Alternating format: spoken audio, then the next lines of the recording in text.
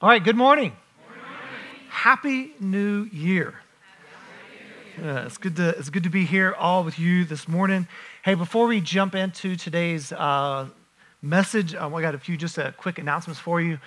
First, I don't think of any better way to celebrate the new year but with baptisms. And so on January 15th, we are having our next baptism class, and then very shortly after that, we'll be having a baptism Sunday. So if your next step in following Jesus is being baptized, then we want to invite you to come and be a part of this class. And also, coming up in January, we're launching out our next round of refuge recovery groups. And so if this is, I say this to everyone needs to go to refuge at least once in their lifetime. These groups are so transformative. So maybe you're here and you are looking for something different. You want things to be different. Maybe you don't even know what needs to be different. You just know something needs to be different in your life. Then I want to encourage you to join and participate in our refuge recovery group. So you can go online and find out more there. So, cliches. We all use them, right? Life is full of them. We say things like, there's plenty of fish in the sea. Someone woke up on the wrong side of the bed this morning. Every cloud has a silver lining. That's right. All is fair in... That's right. When life gives you lemons, you make lemonade, right? So we have cliches, life is full of them, and we use them all the time. And so the dictionary defines cliches as an idea or phrase which has been used so much that it's no longer interesting or effective and no longer has much meaning. And so here's the thing about cliches. We all use them. And we say them to people, but we hear them so much when people say them to us, it's kind of like white noise. We just like, yeah, whatever. We don't really pay much attention to them. And so we just kind of blow them off. And so everyone here, we're all guilty of using these cliches. And we say them usually when we don't know what else to do or what else to say. Someone's hurting, someone's there, they're going through something. Let's just say someone's going through a breakup and you want to help them feel better about going through that breakup. And you say, well, you know what? There's plenty of fish in the sea. And that's probably true, but that doesn't really help with the pain of the breakup.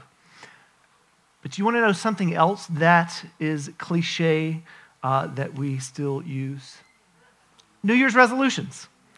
New Year's resolutions. For about 200 years, we have been making New Year's resolutions. And so since I'm preaching on the very first day of 2023, I know it's cliche for me to ask this, but who in here has made some resolutions this year? Okay, a few of you. All right, there's a few of you. How many would be willing to say, I've already broken my resolution? We're about 11 hours and 30 minutes into 2023. Okay, no one's brave enough to admit it yet. But for 200 years, we've been making resolutions, but also for about 200 years, we have been breaking our resolutions. And so I want to let you in on a little secret this morning. You guys ready for this? Resolutions don't work. They don't. Actually, there's a new study that just came out, I think just a couple of years ago, that says resolutions that are made on January 1st typically only last about 32 days, with the vast majority of them being broken by day 14. That's crazy. But we know that resolutions, we know they don't work. But with all the good intentions, we just hold on to hope that they do. And so since we know that they don't work, have you ever wondered why we continue to make New Year's resolutions? I think we continue to make New Year's resolutions because we look at our lives and we want something to be different about it. We want there to be change. We look at this new year ahead and we want something to be transformed about our life. We want something to be different about our life. And so we continue to make them even though we know they don't work. We make them because We want to lose weight. We want to get healthier. We want to read our Bibles more. We want to increase our prayer life. We want to improve our relationships. We want to get more sleep. So whatever that is for you, we see something about our life and we want it to be different. And so what I'm going to do this morning is I want to give you the secret sauce for having a different life. I want to give you the secret sauce for transforming your entire world. And it's not going to be a better workout routine. It's not going to be a Bible reading plan that you'll actually complete. It's not going to be, hey, here's 3 steps to improving your prayer life, or here's 2 tricks to improve your relationships. But I promise you, I really do believe this, that if you grab hold of these 2 principles that we're going to talk about today, that if you grab hold of those, if you put all of your effort and energy into these 2 realities, rather than your resolutions, then your life, your faith, your relationships will be radically transformed. What I want to give to you today are 2 cliches. There are 2 Christian cliches, things that have been said over and over again, that when we hear them, we just kind of blow them off. We're like, yeah, that's like, we get that, we understand, but they don't really mean much anymore. But I promise you, if you put all of your faith, your hope, your gaze, your wonderment into these 2 realities, I promise you that your life will be different. And so that's what I want to encourage you to do today, is to trash your New Year's resolutions. Trash all your things that you're going to do to improve yourself, and just put all of your focus, all of your energy, all of your gaze, all of your wonderment into these 2 biblical realities. That sin that you've been struggling with all the way up till 2023, you can finally gain victory over it. That guilt and shame that has been hounding you through the years, you can finally have that off your back. And so what are these 2 cliches that is actually going to work towards transforming us? Well, if you're ready, let's turn with me over to 1 John chapter 3. We're going to begin in verse 1. You guys there? All right. See what kind of love the Father has given to us, that we should be called children of God. And so we are. The reason why the world does not know us is that it did not know him. You ready for Christian cliche number 1 that's going to radically transform your life? God loves you. God loves you. And we hear that. That's a biblical truth. And we hear that so often that we just kind of blow it off, don't we? It's become kind of cliche. Like you're going through a difficult time. If someone just came up to you and says, hey, it's okay, God loves you. You're like, yeah, whatever. I know that, but that doesn't solve my problem right now. We just kind of blow that off. But John is using this word here. He says, see. Some Bible translations might have behold. And he's wanting us to see. He's wanting us to behold. He's wanting us to look into. He wants us to pry into and reflect on the greatness of the Father's love for us. And so that's what we're going to do this morning for a little bit. He says, see. He says, see what? See what kind of love the Father has given to us.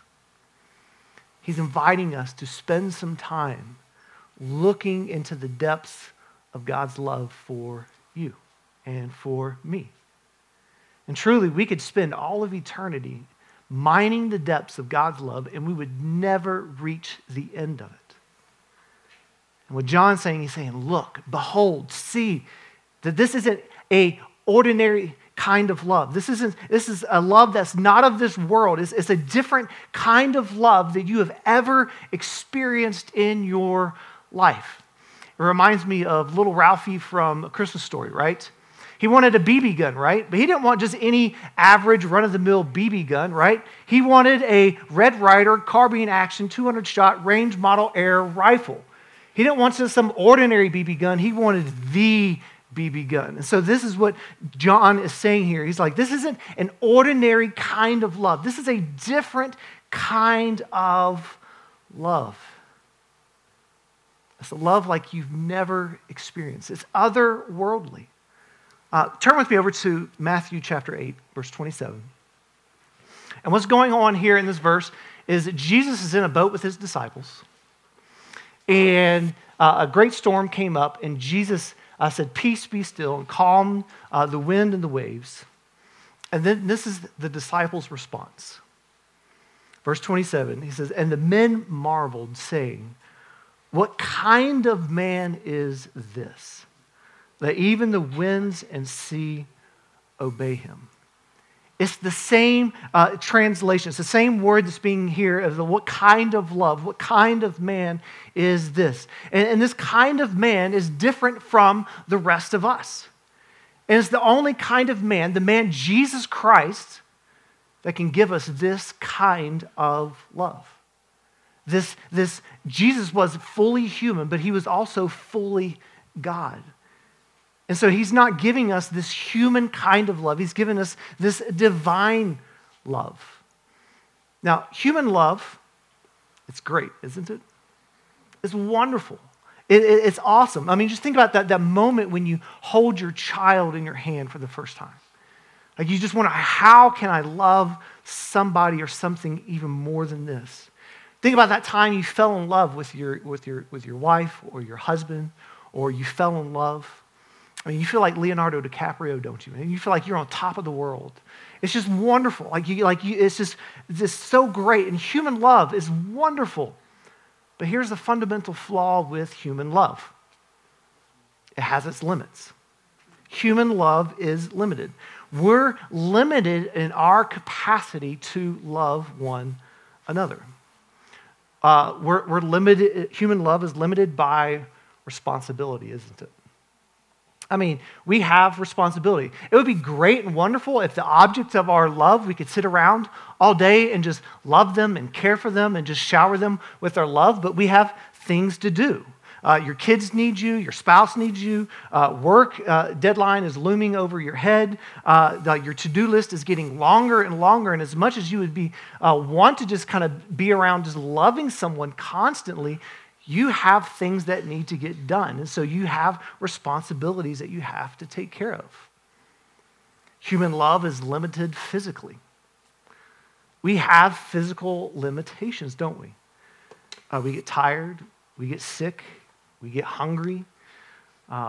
When our kids get sick, we want to be able to shower them with as much love and affection as we can, but we have we get tired and we are kind of losing sleep and we're not able to fully be present for them.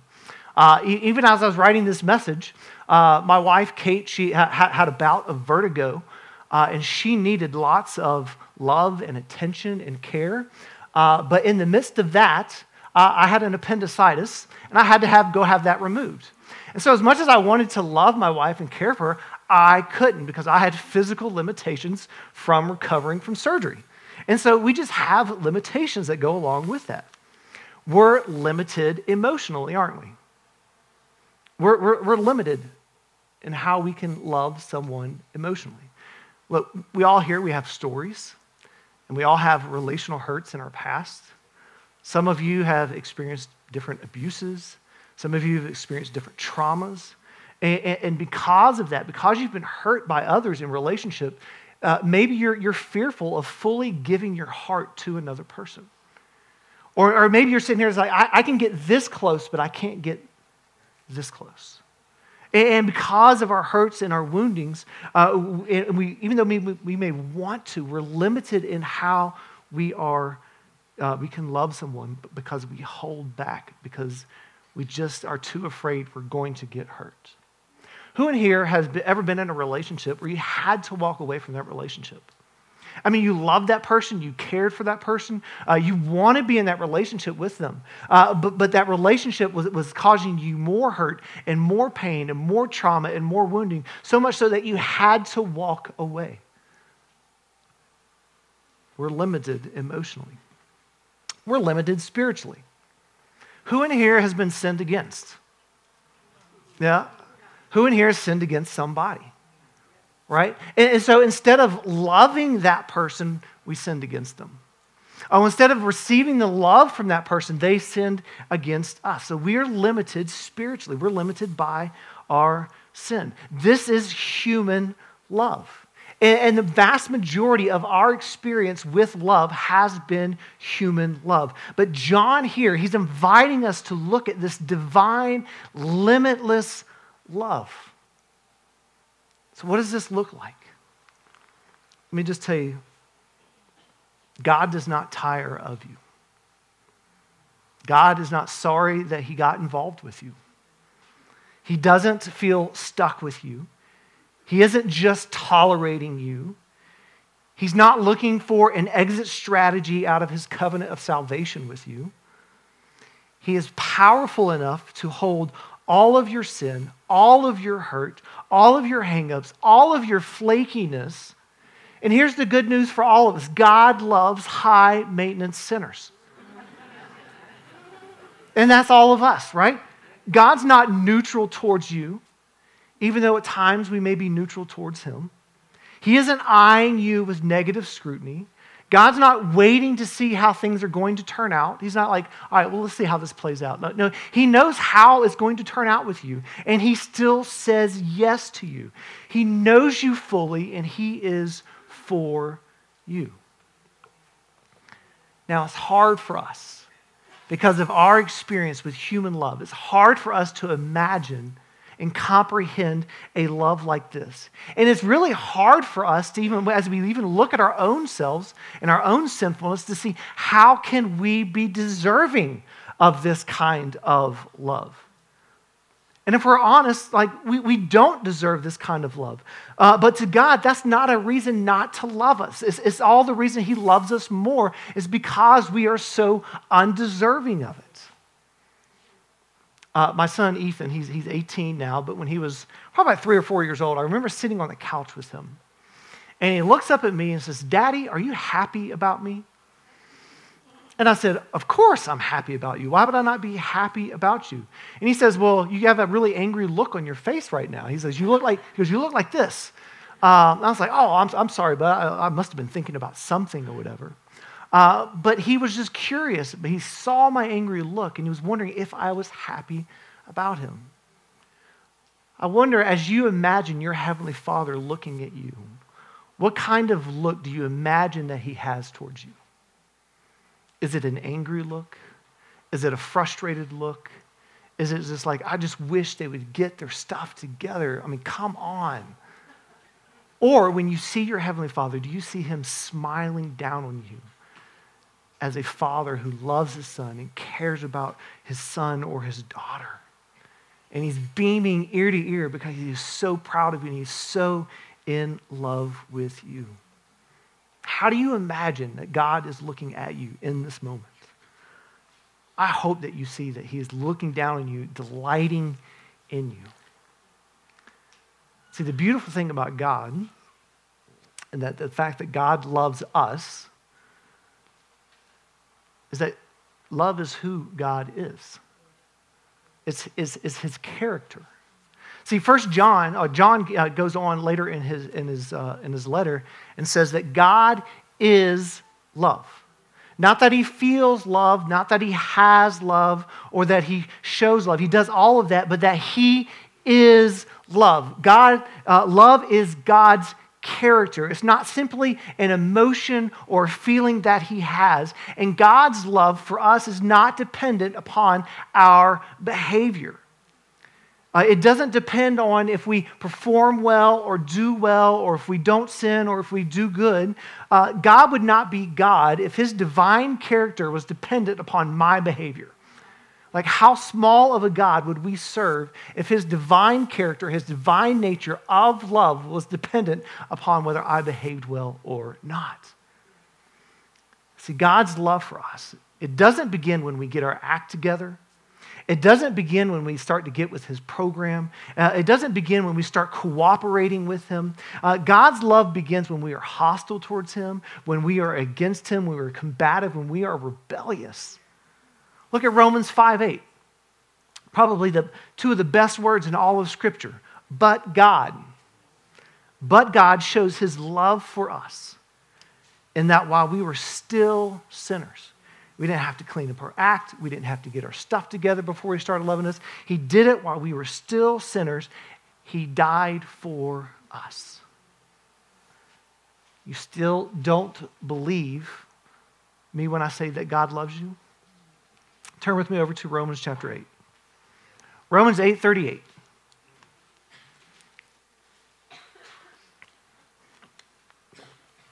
Romans 8:38 says, "For I am sure that neither death, nor life, nor angels, nor rulers, nor present things, nor things to come, nor powers, nor height, nor depth, nor anything else in all creation will be able to separate us from the love of God in Christ Jesus our Lord."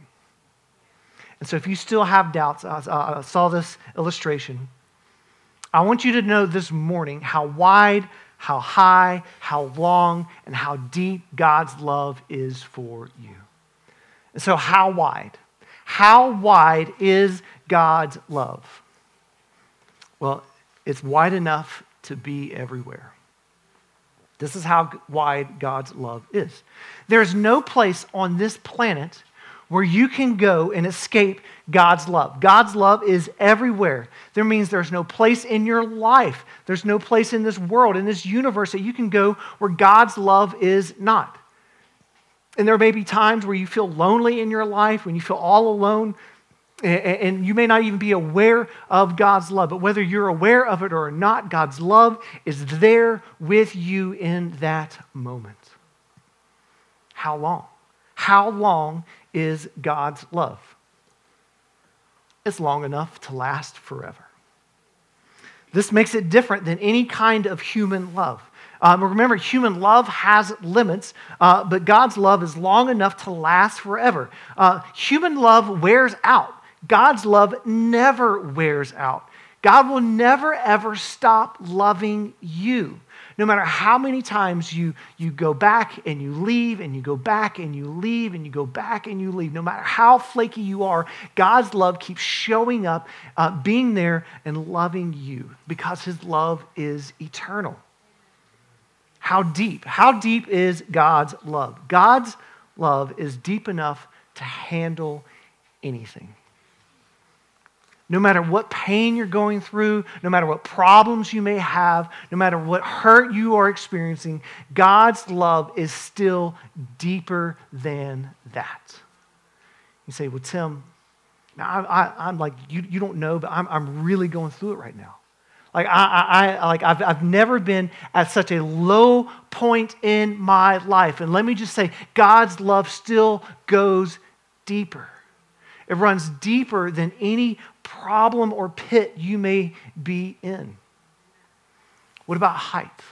How high is God's love? It's high enough to overcome your sin. It's high enough to overcome your sin, to overcome your faults, to overcome any mistake you've made. Because of Jesus Christ, God is able to look at you and forgive you and overcome your faults, your failures, your flubs, your rebellion, your sin, no matter what that is. He offers his forgiveness through Christ because of his love for you. And here's the beautiful thing. Because of that, he gives you a fresh chance to start all over, to start anew. And this is the kind of love that God gives to us. And that leads us to the next Christian cliche that will transform your life. Look back at verse 1.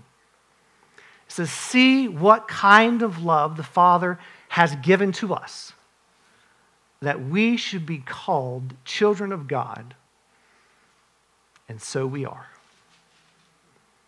The next Christian cliche I want you to grab hold of is, you are a child of God. You are a child of God. John says that God's limitless divine love is what makes us one of God's children. Now, there are some translations, and I think this is the best 4 words in this whole passage, "and so we are." There's some translation use the phrase, "and this is exactly what we are." Those are my favorite 4 words in the entire verses here. We are a child of God. This isn't just a religious term used to describe a theological certainty. This is a supernatural reality for everyone who has been saved by Jesus. Now, here's the thing. I want to put some parameters around this. Only those who have been saved will grasp the reality of what it truly means to be a child of God. It's popular in our culture to say that we are all God's children. Let me just say we are not all God's children. I wish that were so. Jesus wishes that were so. It says in 1 Timothy 2 that Jesus desires all people to be saved and to come to the knowledge of the truth. That's my desire. That should be your desire. That's Jesus' desire, that we would all be God's children. But unfortunately, we are not all God's children. We have not all been adopted into the family of God. Only those who Jesus has saved, only those who have put their faith and trust in Jesus, those who have awakened to this reality of God's love, can be known as the children of God. But here's good news. Let me just say this. Our first point, the fact that God loves you, that applies to every single person in this room. Whether you know Jesus or not, I want you to know right now, God loves you. And you may not follow Jesus, you may not even love Jesus, but I want you to know this morning that God and Jesus, that they love you. It says in John 3:16, for God so loved the world that he gave his only son, that whoever believes in him should not perish, but have eternal life. And so here's the good news for you. If you're here and you've not put your faith in God, if you've not put your trust in God, if Jesus has not saved you, the good news is that Jesus loves you, and the invitation to come and be one of God's children is open to you this morning. You are not excluded from this invitation. And that really, you could leave here today with these two realities being true of you, that you are loved by God and that you are one of his children. You can have this today. I want us to take just a moment to think about this. Remember those 4 words, and so we are? I want us to just think about this for just a moment. Because God has given his love to us. We are God's children, and so we are. Look, we get this, right? We don't pick our parents. We don't get to pick our parents. I know some of you are probably like, if I wish I could, I would have picked different parents. And Lord knows our kids did not pick us, right? But the only way that we get to pick our kids is if we adopt. And this is what happened. And this is what I want you to see, that God chose you. He handpicked you. God loves you. He takes the initiative to save you. He adopts you, and then he lavishes his love upon you in the most undeserving manner. And then when you look at your sin and you look at your rebellion in light of God's love, it should absolutely just blow our minds. It would be like if the Golden State Warriors came up to me and said, look, we need a new franchise player, Tim. We're replacing Steph Curry, and we are choosing you. We're going to sign you to a multi-million-dollar contract, a multi-year contract, and you're going to be our new franchise player to replace Steph Curry. And then I would look at me like, who, me? Like, you know what you're getting, right? A 45-year-old dude that's out of shape, that hasn't touched a basketball in any real meaningful way since high school. I'm a white guy who can't jump. I mean, like, you know, like this, like, you know what you're getting, right? And it's like when God looks at it, like, as I choose you, you're like, Lord, you know what you're getting here, right? A 45-year-old man who's got a habitual sin problem, who's probably a little flaky, who gets hangry when he doesn't get fed on time. Like you know what you're getting yourself into, right? And he's like, yes, I still choose you. One biblical writer, he says this about adoption. He says, adoption is a legal action by which a person takes into his family a child who is not his own, who has no rights within the family, in order to give the child all the privileges of his own children. Now, here's the thing. In Roman law, when all this was being written, and it's kind of with the same with ours today, an adopted child was entitled to all of the rights and privileges of a natural-born child. But there was one difference. The one difference is that in Roman law, a father could disinherit the children. If the children didn't behave well, if the children turned out to be disappointments, in Roman law, the father could remove them from the estate, all the money, all the title, all the land, all the privileges, all the rights of being called a son or daughter could be removed from that child, but they could not do that for an adopted child. Once an adoption took place, it was final. There was no takebacks. So essentially, no matter how bad or how awful that child turned out, or how disappointed that the child was to the family, that status of that adopted child could never be revoked. And it's the same with us as our adoption as God's children. Our status as God's children can never be revoked, no matter how bad we may turn out. All the rights and privileges and status as one of God's children is ours, and so we are. I think it's funny sometimes when somebody says, hey, are you a Christian? Sometimes our answer is like, well, I'm trying, or, I'm working hard at it, as if it requires effort on our part. To say that really means that we don't have the grasp, the understanding of this little phrase, and so we are. Because it teaches us that being a child of God is a standing. It is there. It is final. It's a legal position. John doesn't say that we hope to be children of God or that we're trying to be children of God. He says, and so we are. See, here's the thing about my kids. My kids are my kids. They either are or they aren't. There is no in between. Maybe sometimes they don't want to associate with me as their father. Maybe sometimes they're afraid to be seen with me in public because I embarrass them. But still, that doesn't make them any less my kids or me any less their father. Guess what? There is no such thing as a 50% kid. Have you ever heard of that, such a thing?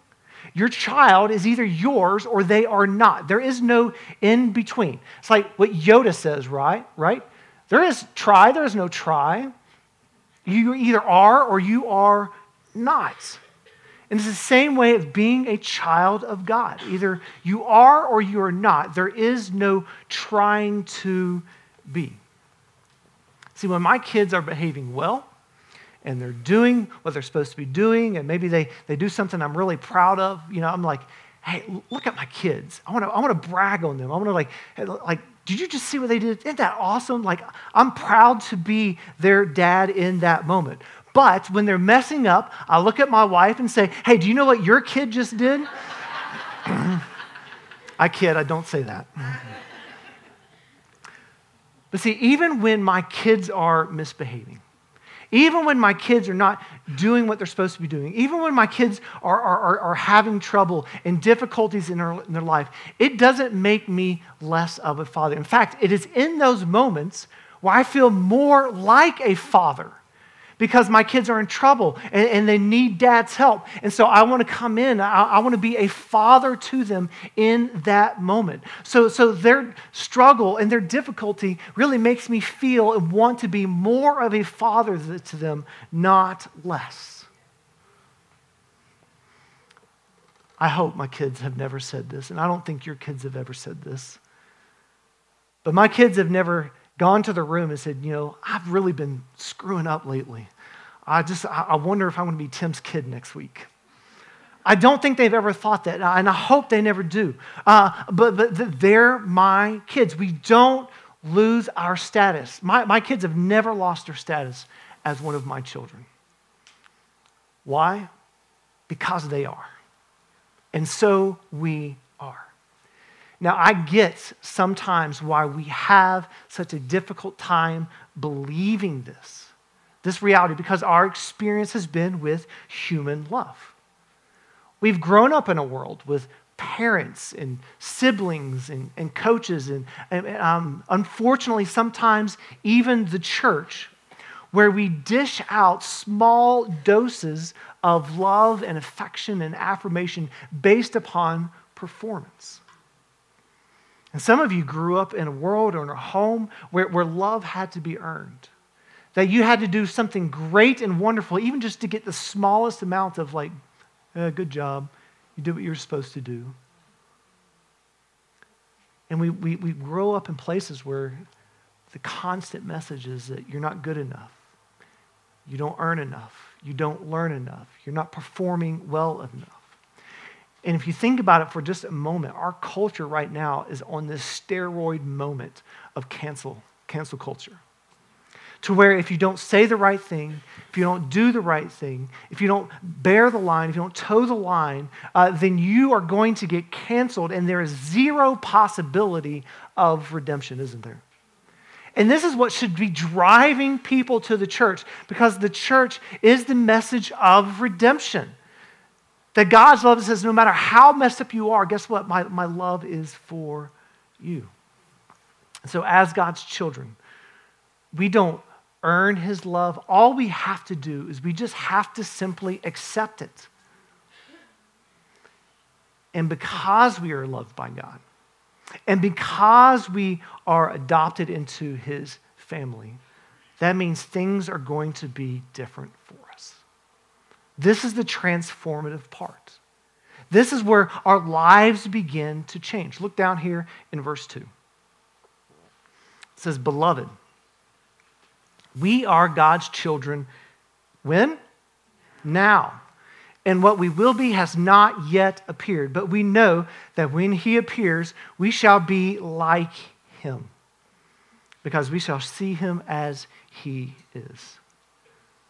See, because we are now, not in some future sense, but in this very present moment, because we are now God's children, our life begins to change. Think about the moment of your adoption. Think about the moment of your salvation. Isn't your life different now than it was then?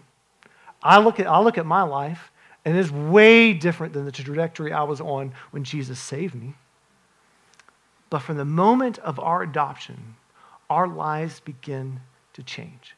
Transformation begins to happen. And really, what we end up doing is we spend the rest of our lives becoming what we already are. When Kate and I got married, the Bible says that the two become one. So when you got married to your spouse, two become one. And so in that moment, when you say "I do," you immediately become one. But as you progress through your marriage and you progress through the years, you become more and more one. You become more and more of what you already are. And so today, Kate and I, we feel more one today than on our wedding day, but we were already just as much one then as we are now. And so we've spent all these years becoming more of what we already are. And it's the same that is true for us when we are adopted into God's family. We just spend the rest of our lives becoming more of what we are. So this transformation, we know, isn't immediate.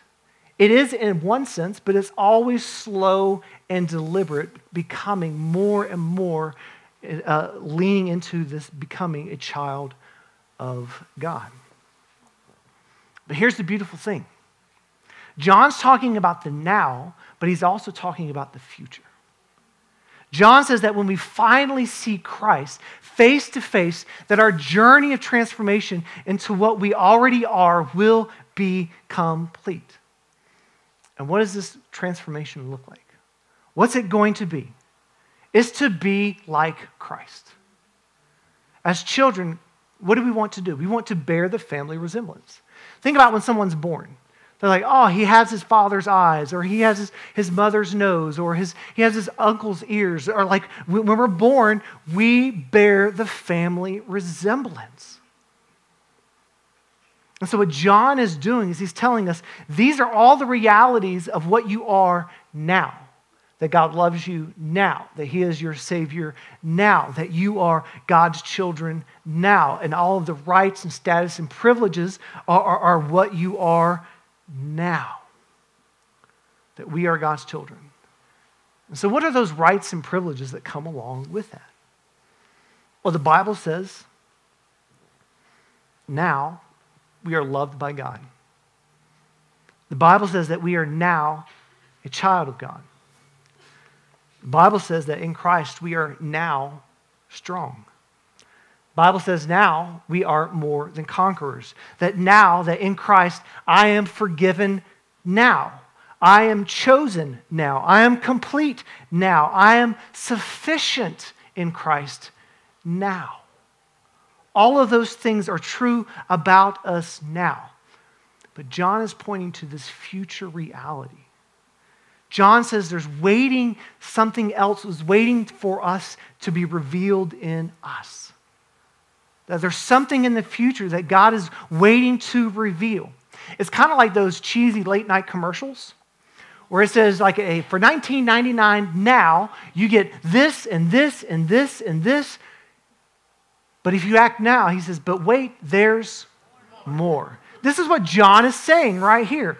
Like you are God's children now, and all the rights and privileges that come with that you get now. But he's saying, but wait, there is more.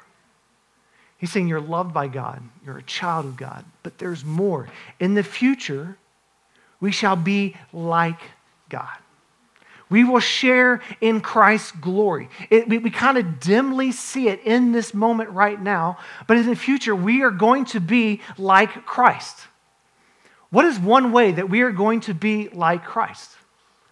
The first thing this makes me think of is that we are going to be given glorified bodies.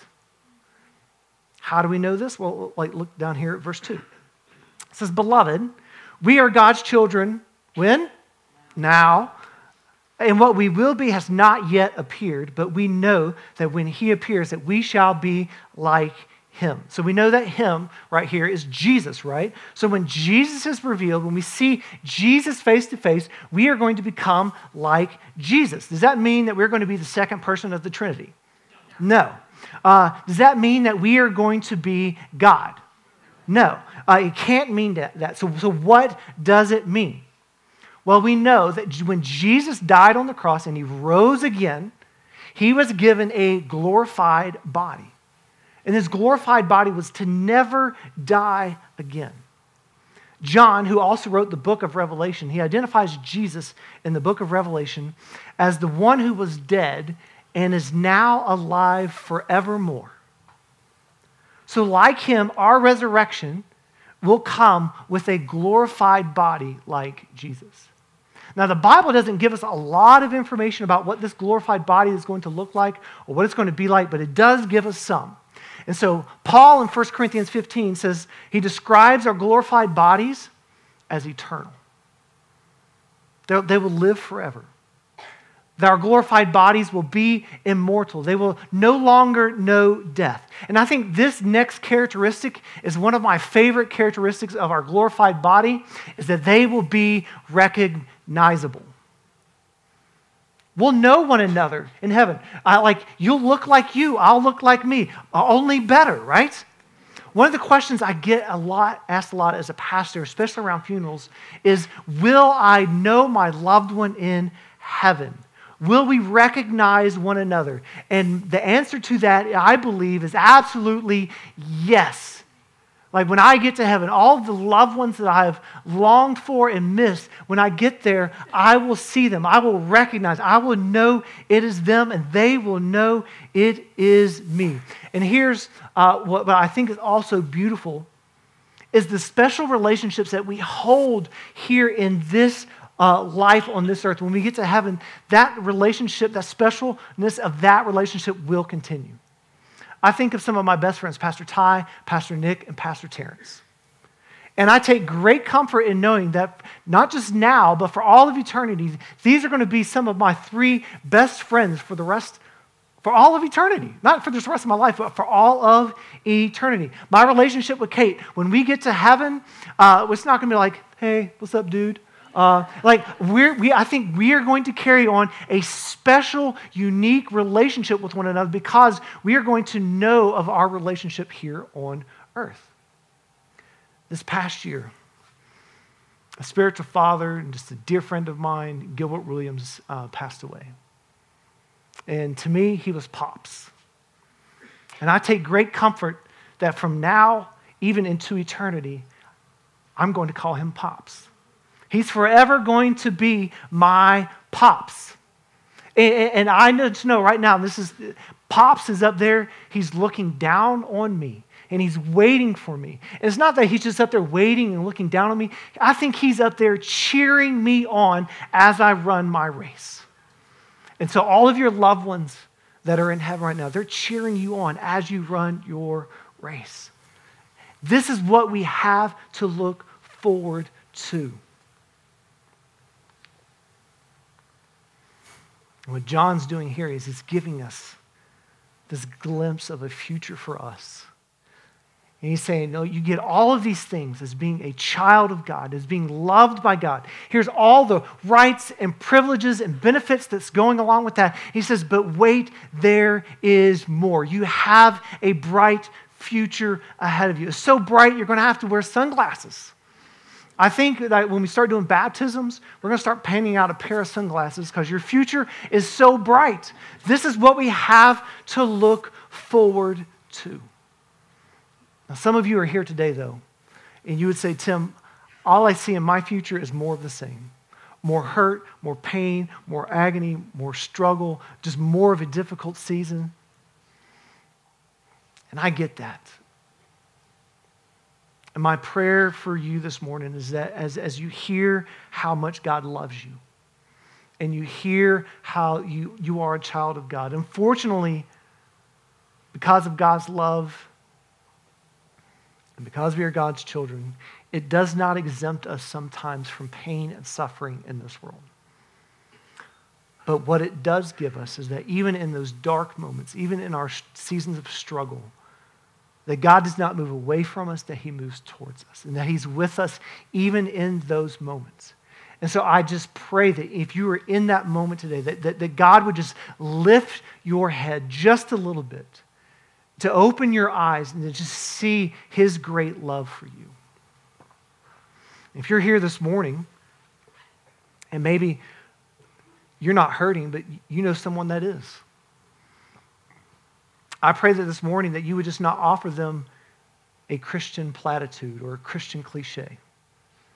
That you would just not say, every cloud has a silver lining, but that you would walk up to them and just be a presence of God's love in their life.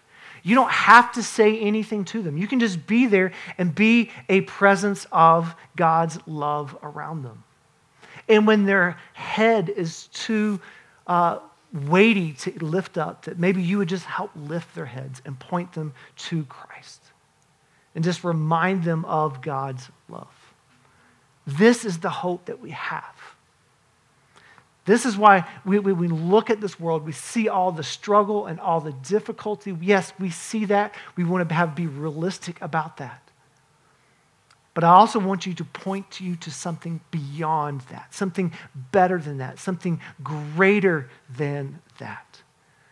And that is yours because God loves you and you are one of his children. Now, as we close this morning, I'm usually pretty aware that there's typically 2 types of people that are in this room. One type of person, maybe you are adopted by God. Maybe you have awakened to God's love for you and you've been adopted into this family. But the other type is maybe those who, maybe you know God loves you, but you really haven't been adopted into his family. Maybe you don't yet follow Christ. So I want to offer 2 things to both of you. First, for those who do follow Jesus, those who have been adopted into God's family, I really this morning don't have any practical application for you. I don't have, here's do these two things and call me in the morning. Or here, do these two things and you'll understand God's love better. But it is my prayer, it is my hope that you would enter 2023 with the confidence and assurance of these two realities. That you would spend time thinking and meditating on these two things that have become so cliche, but they are so foundational to your walk with Jesus. That you never lose sight, you never move beyond, you never graduate from the reality of just understanding and knowing that God loves you.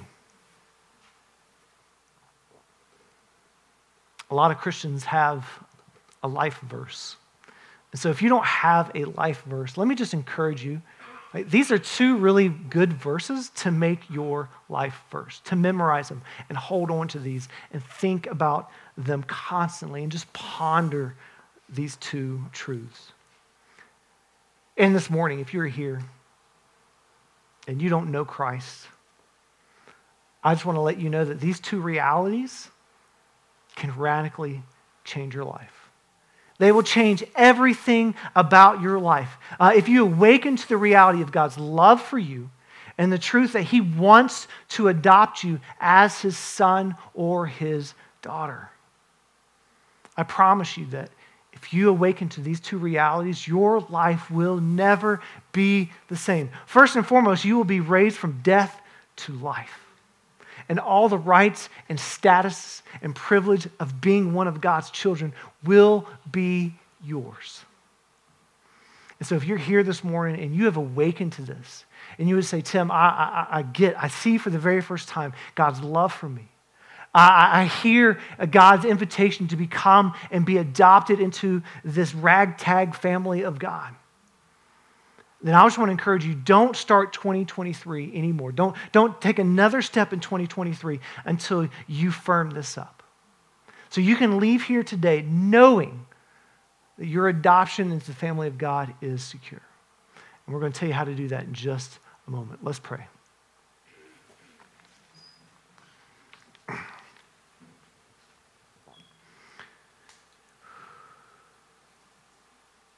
Father, we love you.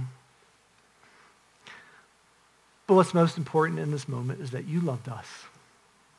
You loved us so much that you came and you sent your son Jesus to give his life on the cross. Here's the beautiful thing about that. Jesus didn't just do that because he was commanded to by you. He did that because he himself loved us. And he willingly laid down his life for us.